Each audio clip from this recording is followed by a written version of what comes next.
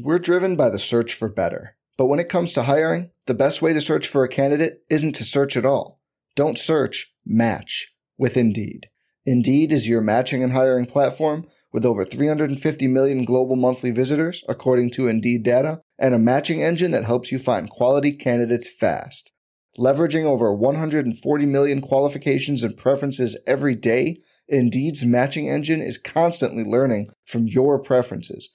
Join more than 3.5 million businesses worldwide that use Indeed to hire great talent fast. And listeners of this show will get a $75 sponsored job credit to get your jobs more visibility at Indeed.com/Blue Wire. Just go to Indeed.com/Blue Wire right now and support our show by saying you heard about Indeed on this podcast. Indeed.com/Blue Wire. Terms and conditions apply. Need to hire? You need Indeed. Today's episode is brought to you by Cars.com. With over 2 million vehicles and 50,000 more added every day, Cars.com will match you with the perfect car for you, your budget, your life, your style. And if you're ready to say goodbye to your current car, Cars.com will get you an instant offer to cash it in. Just start by entering your license plate and get matched with a local dealer who will write you the check. So whether you're looking to buy or sell, just go to Cars.com. It's magical.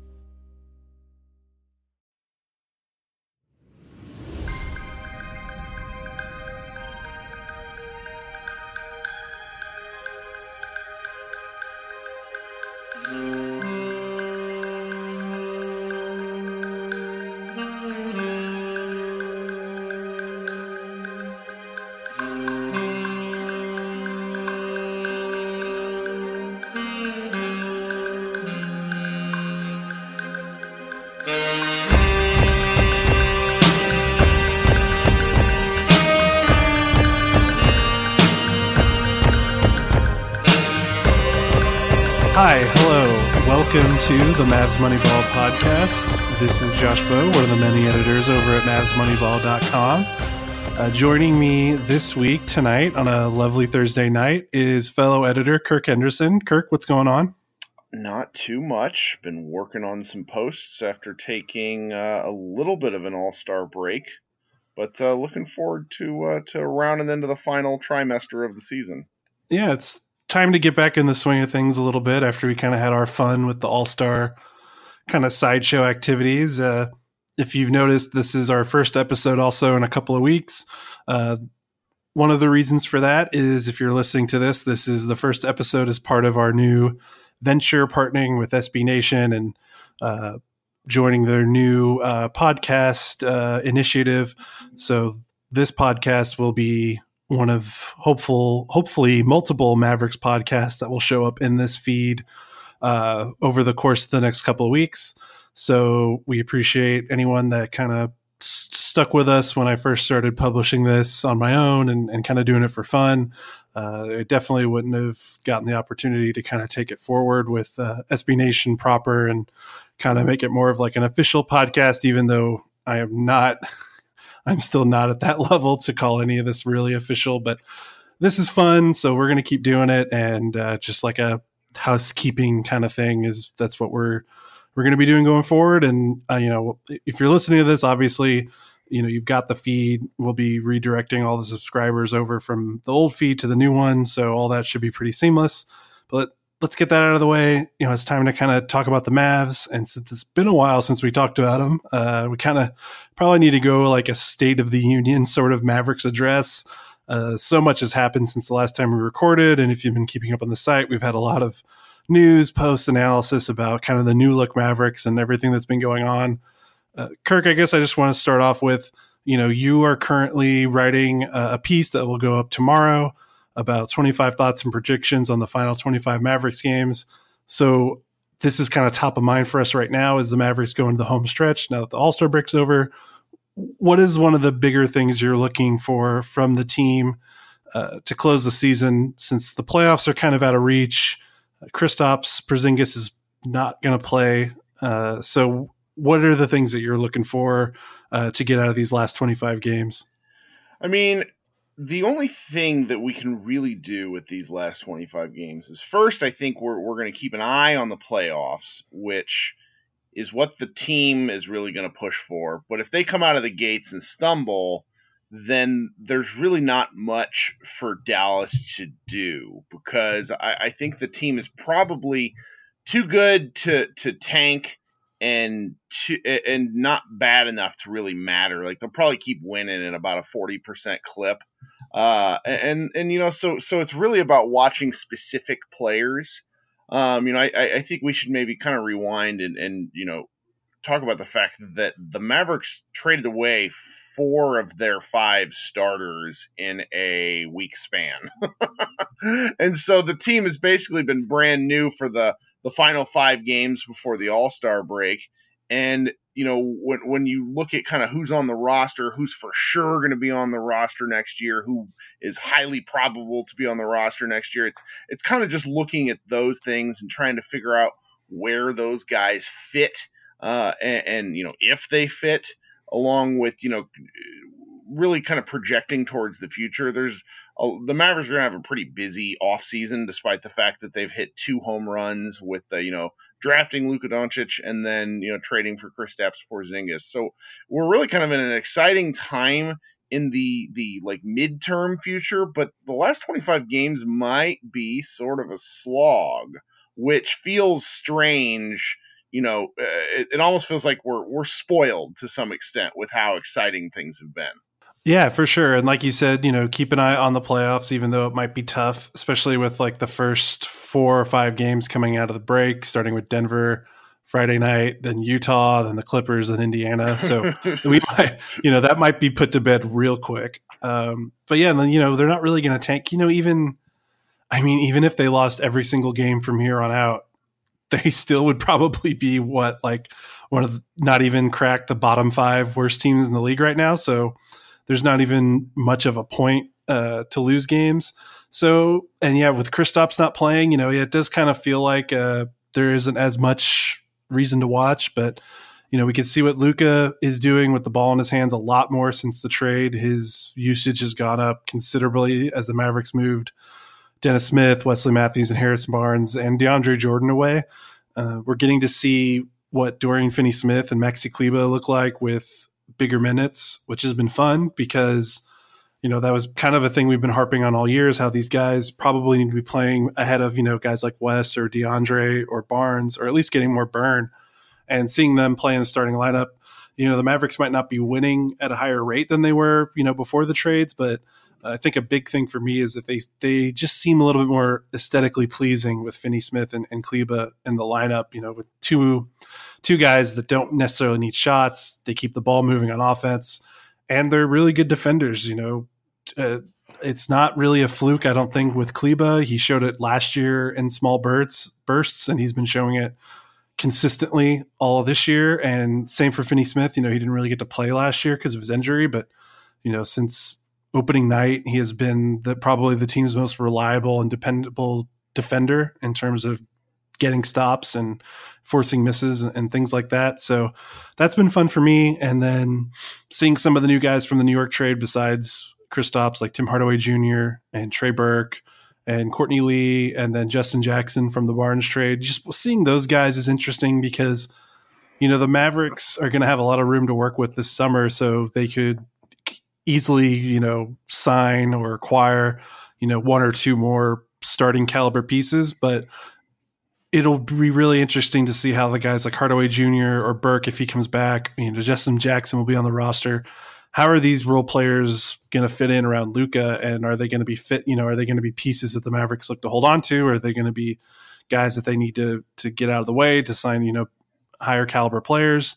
So that'll be interesting. And it's kind of fun to watch, to see the team kind of finally give way to a bunch of guys that are, around 25 years old or younger, or maybe a little bit older in Tim Hardaway Jr.'s case. Just knowing that the Mavericks are playing guys that conceivably are going to be on the roster for the next 2 or 3 years is kind of fun. With Wes and DeAndre and then Barnes with his player option, it kind of felt a little like the Mavs were kind of spinning their wheels this season a little bit, because you didn't really know where the team was headed. they had Luka and that was where they were going, but you didn't know past that really anything. So it's kind of fun to watch the team now that they kind of have a clear direction of what they want to be and where they're going to go.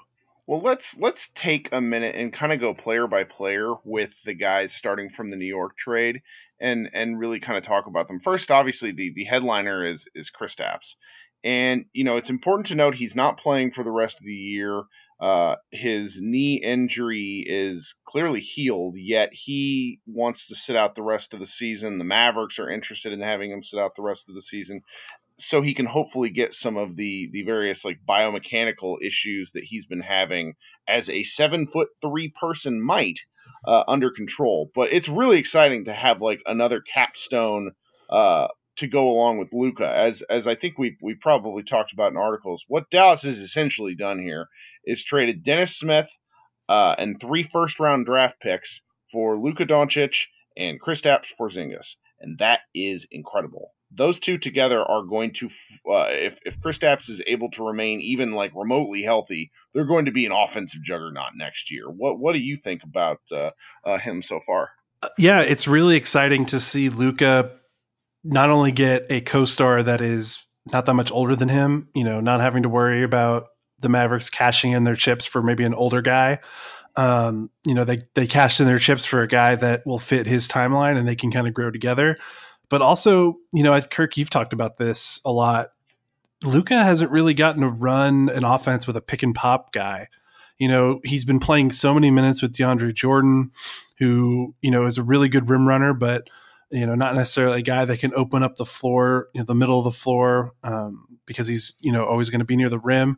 He hasn't played that many minutes with Dirk, as Dirk's minutes have kind of been fluctuating as he's kind of trying to get back into shape this year. So to imagine him playing a majority of his minutes next season with a big that can be so elite beyond the 3-point line and being able to pick and pop and just getting more looks for him, making the game easier for him, I'm really excited about that. And, Kristaps is no slouch, rolling to the rim as well. Just a really good finisher, super athletic, but the idea that Luka is finally going to have a pick and pop partner that can maybe open up the lane a little bit, kind of like Dirk did in his prime for a lot of the Mavericks guards. I think something we've talked about before, and I've definitely written about, Dirk has gotten a lot of guards, maybe average guards, big money contracts over his career when Dirk was in his prime. You think about Jason Terry and JJ Barea and those kind of guys that Dirk really opened up the floor and kind of improved their games, with the spacing he provided. Thinking Kristaps is going to be able to do that for Luka when we've already seen how good Luka can be without that. Like, to get that in addition to what we're seeing now, plus Luka's natural development over the course of this summer to the next season, it really feels like the sky's kind of the limit for this duo. I mean, we are assuming that he's going to sign the contract the Mavericks are going to put in front of him, but there's really no reason to think he'll turn that down at the moment. I'm really interested in watching how Tim Hardaway Jr. finishes the season. He was a guy who was horribly miscast up with the Knicks in his second go round. He's a talented player, but looking at what he does, I'm not sure what his like main skill is. He's clearly a better fit with what Dallas wants to do than Wesley Matthews was. The ball hasn't stuck very much since the trade in the last 5 games, which is really nice because that was what was driving us crazy the most in terms of just what the ball stopping going on with Harrison Barnes and Wesley Matthews.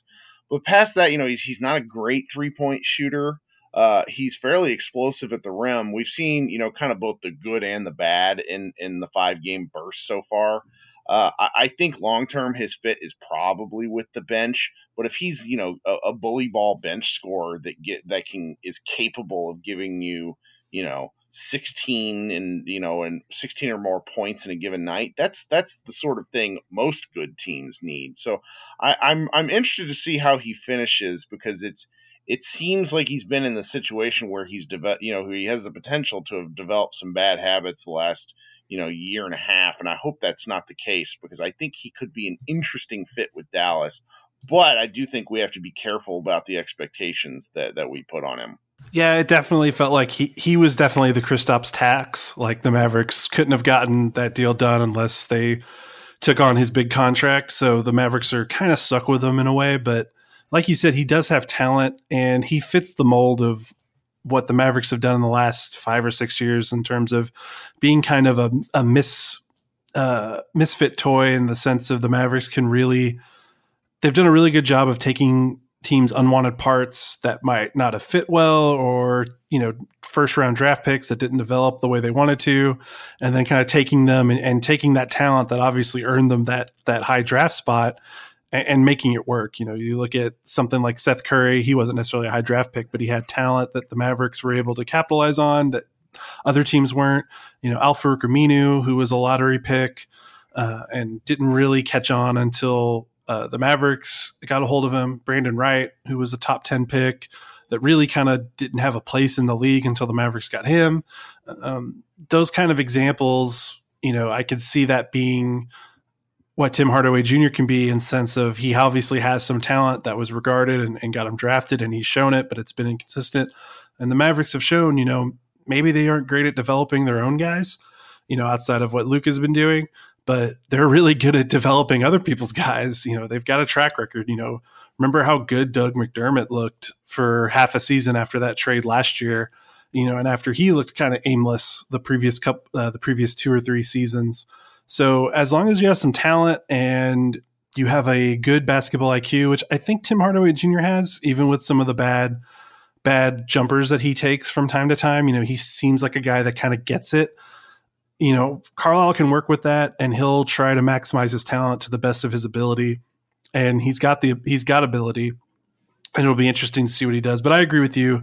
He probably fits best as a guy coming off the bench. And it makes a lot of his weaknesses not as profound. You know, if he's taking a lot of ill-advised jumpers, that doesn't matter so much on the bench when you need guys that can just create offense and sustain leads. You know, his defense, which is inconsistent, doesn't show up as much when he's going against, you know, less talented bench players than, you know, instead of going against starting caliber guys. But, you know, I like his athleticism, you know, something that the Mavericks really haven't had in their backcourt aside from Dennis Smith Jr. in the last couple of years. You know, Wes Matthews, as hard as he played, you know, he was very much a floor-bound guy in his time here because of the Achilles injury. And even before that, he wasn't really a big leaper. And Harrison Barnes is very athletic from a physical standpoint, but I think, as we've said before and written in articles, he's kind of got a stiffness to him. You know, like that play that Hardaway Jr. had, I can't remember which game it was, but since the trade where he missed that 3-pointer and then kind of one motion, chased it down and got a dunk kind of all in one fluid motion. That's not something I could ever see Harrison Barnes doing, not because he can't physically do it, but just Hardaway Jr. just seems like a much more fluid athlete, and he seems like a more active guy off the ball in terms of cutting and things like that. So there's something there. They can work with it, and hopefully they can acquire a piece this summer that moves him to the bench, and that I think that'll make their roster a little more balanced and even. One guy I'm really interested in that we just haven't seen play very much is Courtney Lee. He's only played 25 minutes in 4 games so far, but he's a career 39% 3-point shooter.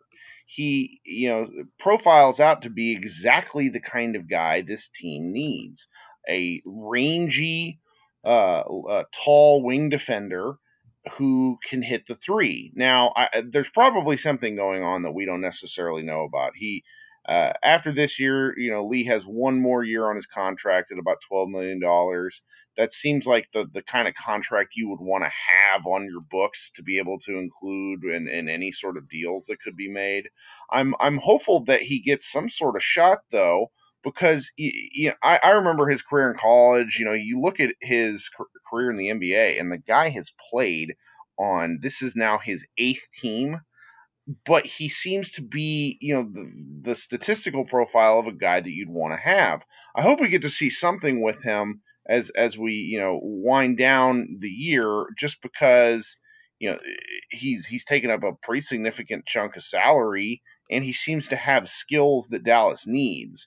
I really wonder what's going on. Maybe it's something we'll figure out as the season winds down.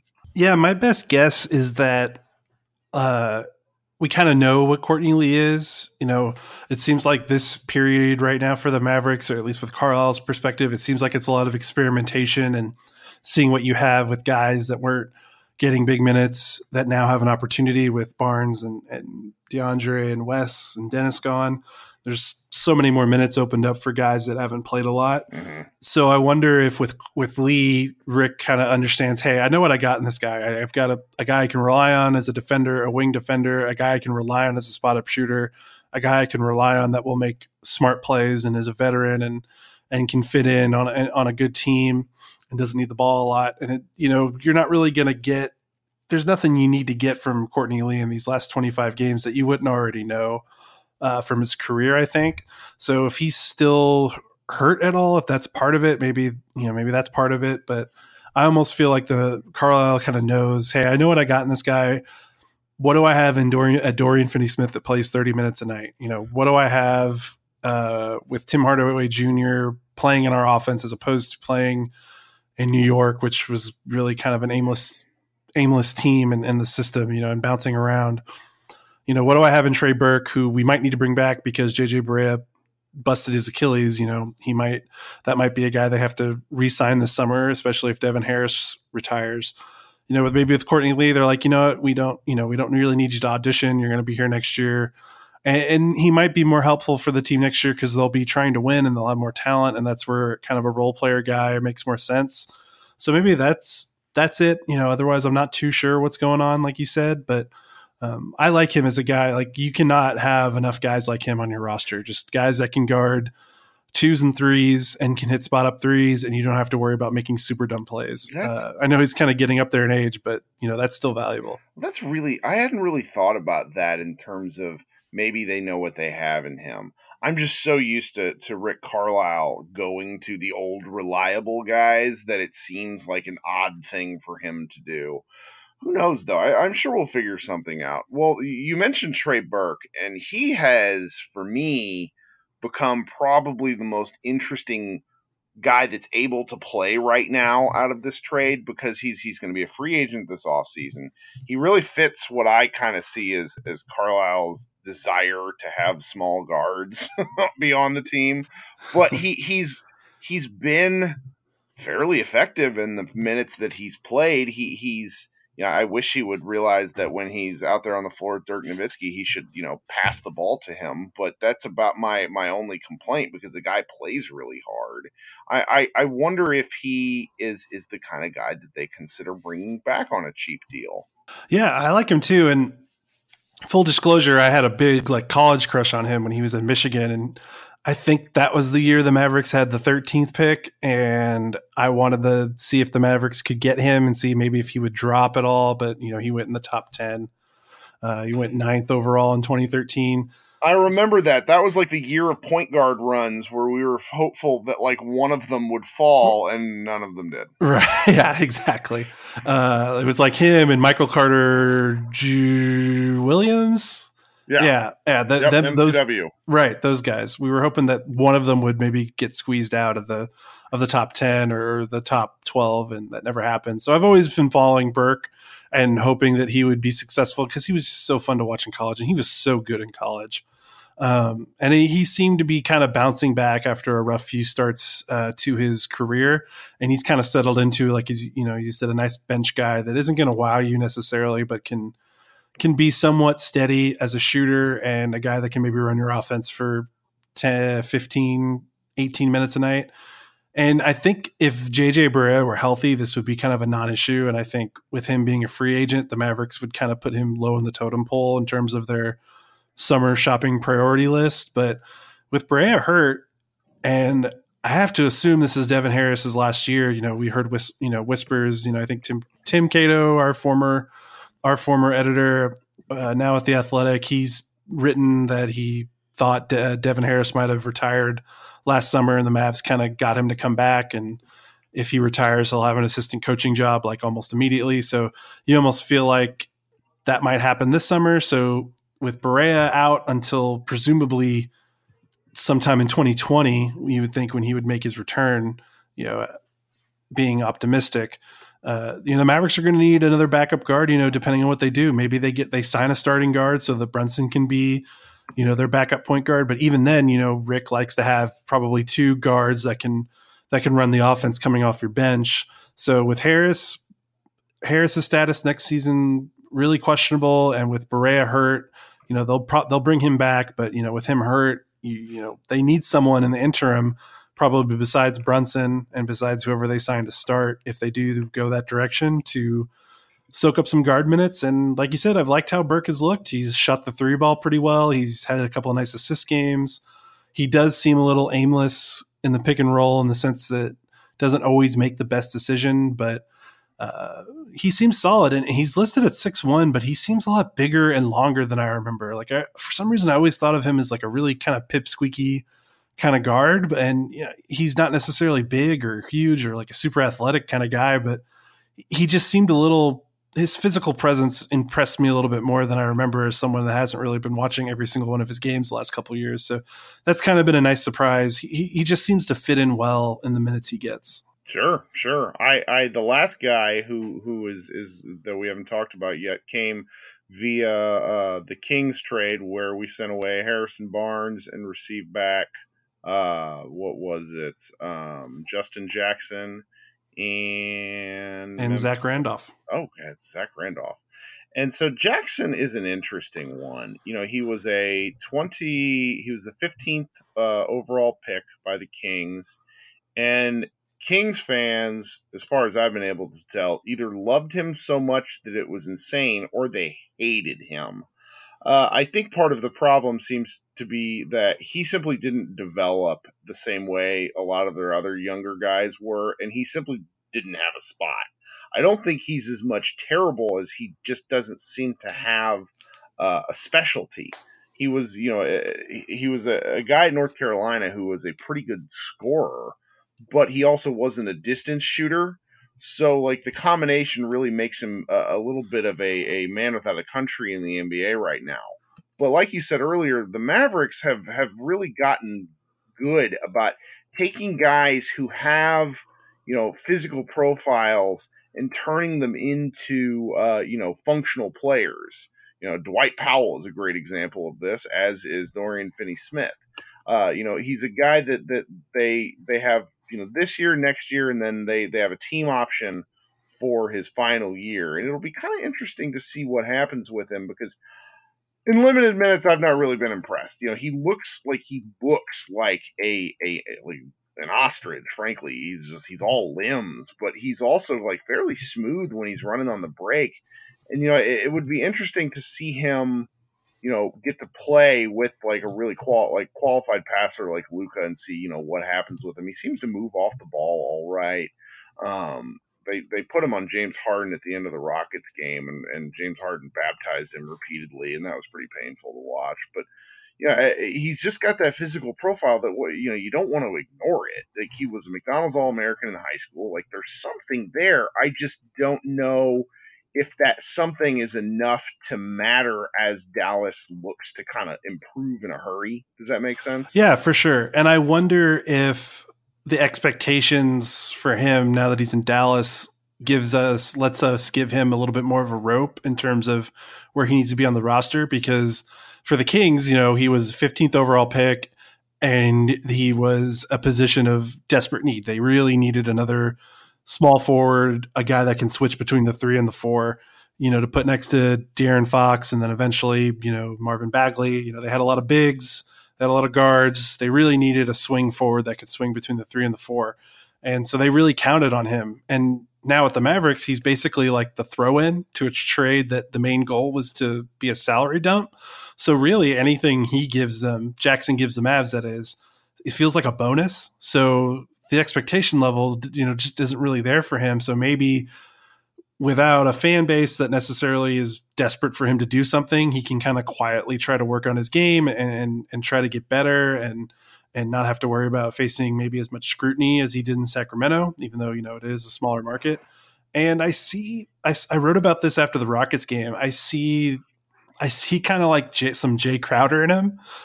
Kirk, please don't pass out or hang up on me. But it's kind of weird because when Crowder was with the Mavericks the first year or two, he was always part of one of their best lineups, which was kind of like a mixture of bench guys and Dirk. And he was really good in that role because he never had to be the best defender on the floor because they had Devin Harris and Vince Carter, who, 5 or 6 years ago were still pretty quality defenders. He never had to be the main offensive guy because he played with Dirk and another point guard, and Brandon Wright was a really great rim roller in those lineups. And he never had to be the main facility. He never had to be the main anything. He just had to move the ball, play team defense, don't get burned, and maybe do some of the little things that guys like Dirk and Vince Carter are necessarily going to be doing because they have to shoulder so much more of the scoring load or things like that. And he fit in really well as like a guy that can spot up, move the ball, play some team defense. And I could kind of see Jackson fitting into that, where he's never going to be the first, second, third, or maybe even fourth best player in your lineup. But as the fifth, that you could kind of see that if you surround him with the right guys. And as a second or third wing off your bench, I feel like you could do way worse. So it's kind of interesting. He might end up being, a guy like Crowder who never puts up really impressive counting stats, but seems to make a difference in net rating and lineups and help win games. And, that's fine. He, like I said, he was basically a throw-in that Barnes trade. The Barnes trade, the goal was get off Barnes' contract so we can kind of move the team forward because we know Barnes as a top 2 guy is just not going to work. So everything Jackson gives is a bonus. And, like you said, he's got the physical profile that you just can't give up on. And in the few games he's played, the few minutes he's played with the Mavericks, he did get roasted by James Harden toward the end of that Houston game. But before that, he was part of the lineup that got the team back into it. And I could see him being like a guy that just kind of fits in, doesn't necessarily wow you. You're going to look at the box score and never be impressed by him, but maybe his plus minus is good, that kind of guy. And that seems all right for me, as a second or third guy, third wing off the bench. This is advertiser content brought to you by Frito-Lay. Hello, I'm Chip Murphy, here to get you ready for the big tournament. Tonight we break down who will be cutting. Cut! What are you two doing? Sorry, Chip. Prez here got his feathers ruffled when I told him Ruffles has 0 chance of winning the title. And I was letting Dip know that she is not taking into account Ruffles' iconic ridges. Guys, it's March. We have to start talking about the tournament. We are. It is the 2023 Frito-Lay Snack It. We're talking about big-time matchups between Cheetos, Smart Food, Lay's, Sun Chips, and more. Just head to the Frito-Lay Snack Bracket and vote for your favorite chip, pretzel, or dip for a chance to win up to $1,000 or a year's worth of snacks. This sounds great. Keep up the good work. Just go to fritolaysnackit.sbnation.com. No purchase necessary. Sweepstakes ends 4/3/2023. Void where prohibited. Year's worth of snacks awarded in the form of 52 coupons, each good for 1 bag of chips. See official rules at fritolaysnackit.sbnation.com. Yeah, I mean, overall, when we're talking about this, it's so crazy that they have accelerated the rebuild exactly how Cuban said that he wanted to. He said he didn't want to rebuild. But they managed to basically, with a little bit of luck and a lot of luck, that's how these things always work. They have the framework to be, a playoff team next year. Like, I think that kind of has to be the goal. I hate to be, I'm normally a little bit of a negative Nancy, but at this rate, when you have guys that are this good as your foundation, plus a healthy chunk of cap space to improve in specific areas, the Mavericks should be something next year. I'm really excited.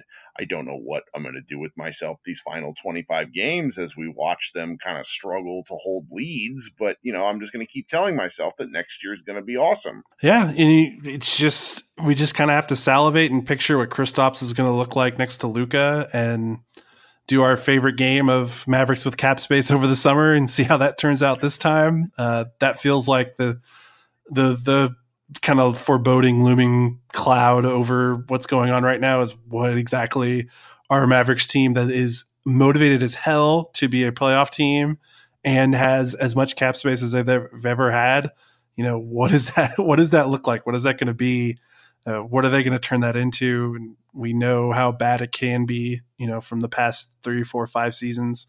So yeah, it's interesting. It feels better. I've written about it.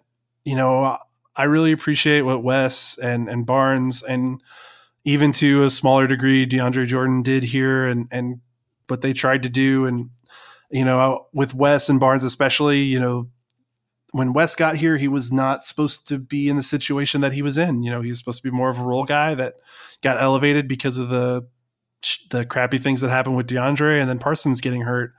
And Barnes was here to basically sop up minutes while the team is bad and trying to, accumulate the picks, to get to Luka.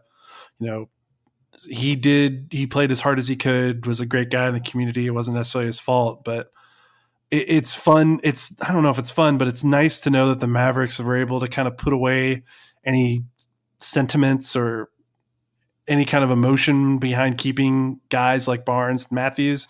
And they were able to understand, hey, if we want to take the next step, we got to put all we've got behind Luka. We've got to move away the pieces that aren't working with him. We got to bring in pieces that will. And it was nice. I think the thing that was stressing me out all season before these trades was what's going to happen when we get to the summer and no one wants to take the Mavericks money, and out of desperation or out of, lack of a better option, they bring back Wes. So they bring back DeAndre, and they kind of spin the wheel again with a lot of pieces from a 24 win, roster. So that was what worried me. So this is a considerable improvement from that worry, a month ago. This is what's kind of crazy is the Dallas Mavericks built a championship contending team on the strength of trades. They signed Eric Dampier with a, huge chunk of cap space, but then after that, it was trades.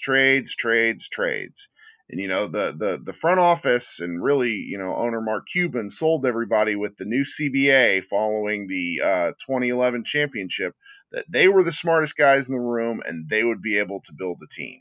Realistically, that was garbage, and everybody has cap space and everybody has, a reasonably okay front office. I love that Dallas has returned to form and built a team through trades. That, we talked about this, at least in our Mavs Moneyball Slack, after 5 to 10 games, that this was Luka Doncic's team. And it was so evident to everyone that he was the best player by 20 games. We all figured that it was going to take them another season and a half to really figure this out. Before the trade, we were hoping was that they would build something with a framework of Dennis Smith Jr. and Luka and maybe Dorian Finney-Smith. That was kind of our aspiration, that they managed to get a potential franchise player with, some draft picks and an undersized guard, and Dennis Smith is going to remain wild to me for a while. I just couldn't be in a better place with where the team is, and that is just kind of something to celebrate. I mean, we were so happy when they got Luka, 8 months ago, that this is even better.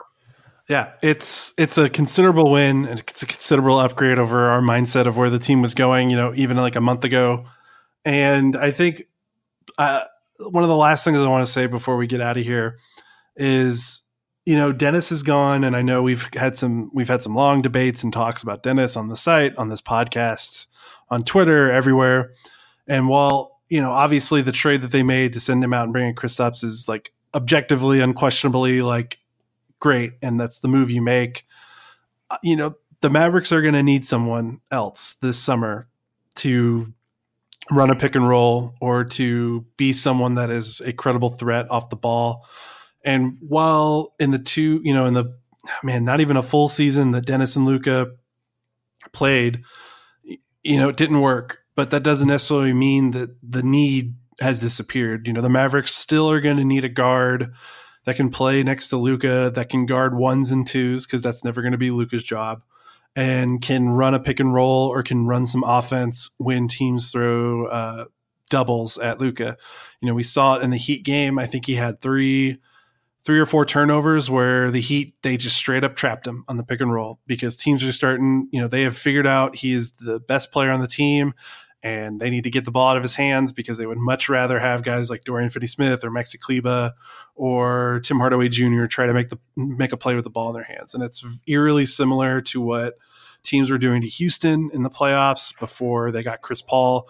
Teams were like, you know what, let's just send the kitchen sink at James Harden because we don't think Trevor Ariza with the ball in his hands and an open lane is going to make the right decision, or he's going to dribble into a good play. Like, we can handle that. We can live with that. So obviously this isn't a concern necessarily yet. The Mavericks have to crawl before they can walk. They have to show that they're a playoff contending team next season. So I might be putting the cart before the horse here a little bit in terms of worrying about this, but just because Dennis is gone and they made a great trade and moving him and bringing in a player that's unquestionably better and a better fit, they still have that need. And I think that's going to be a big thing to watch for this summer, because I wouldn't be surprised if they spend some money to get a starting guard that does a little bit more what they need from that spot than Brunson does right now. Move Brunson back to the bench where he might be a little bit more comfortable.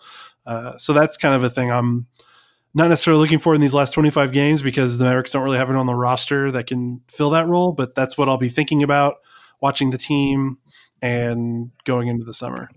Well, I think we've kind of covered everything. And this is, it seems so. Well, no.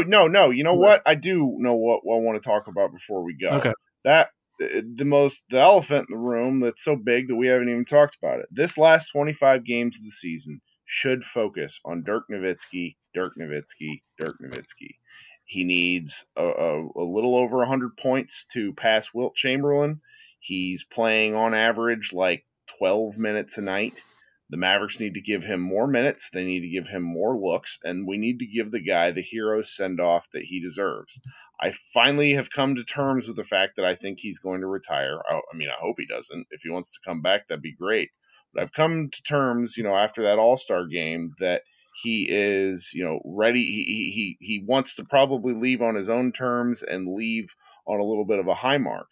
And the Mavericks need to give him that opportunity. Enough of this 4-minute stretch crap.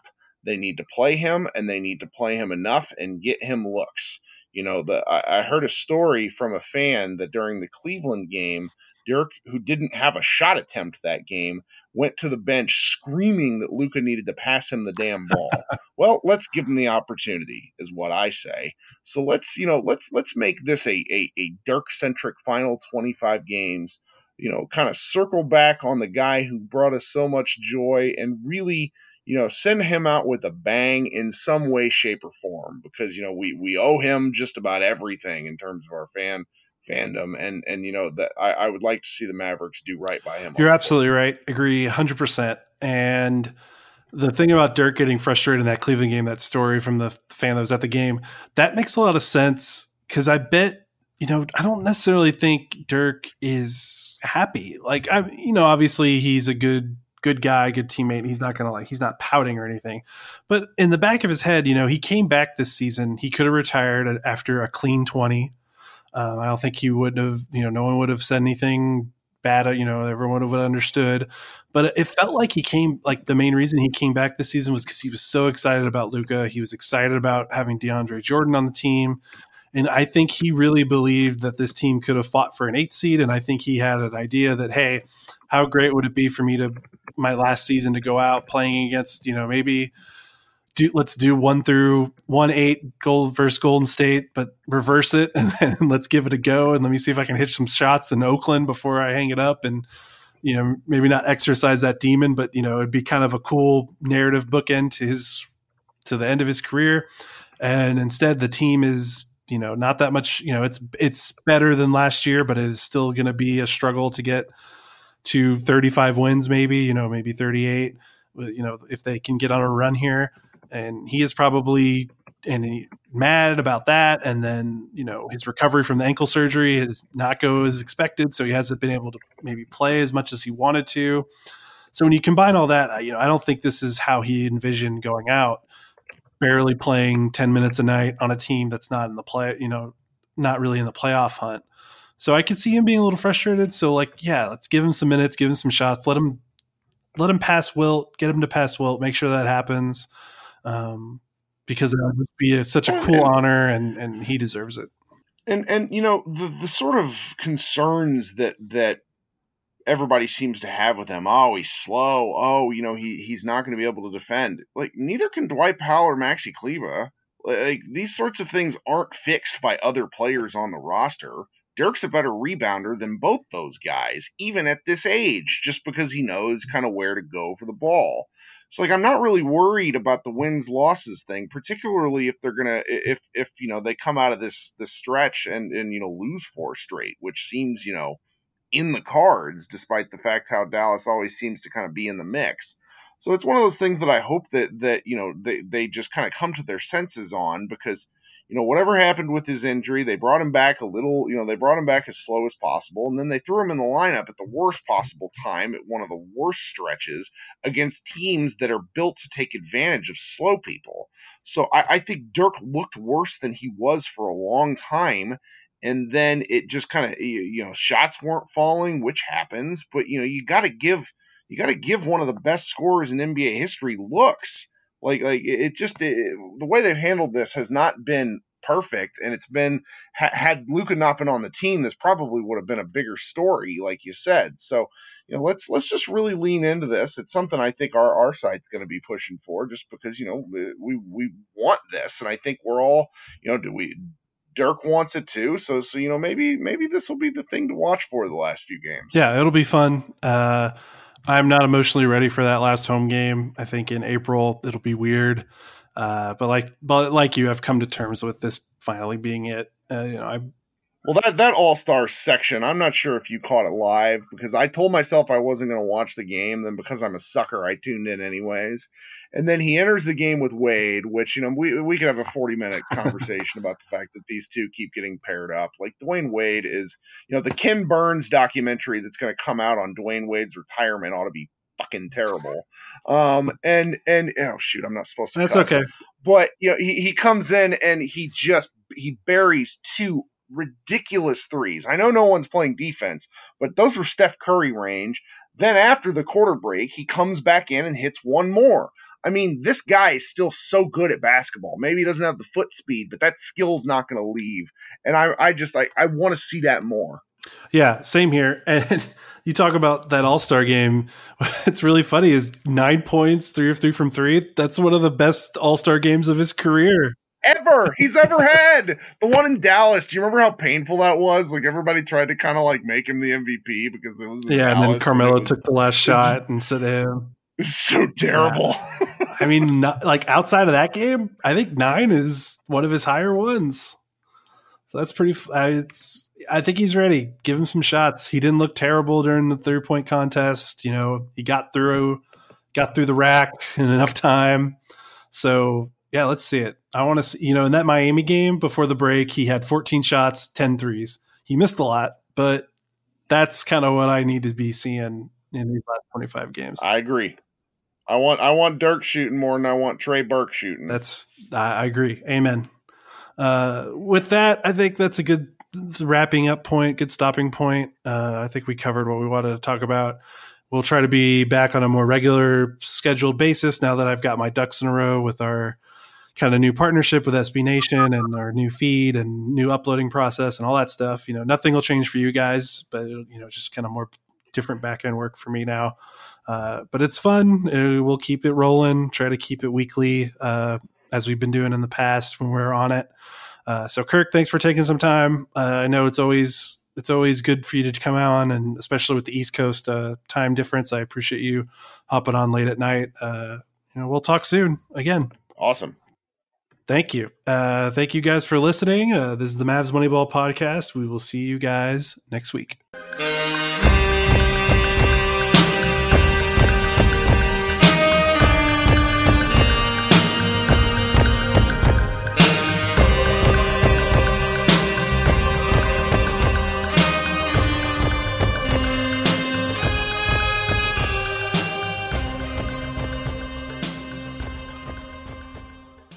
I'm Mark Chapman. Welcome to the Planet Premier League podcast.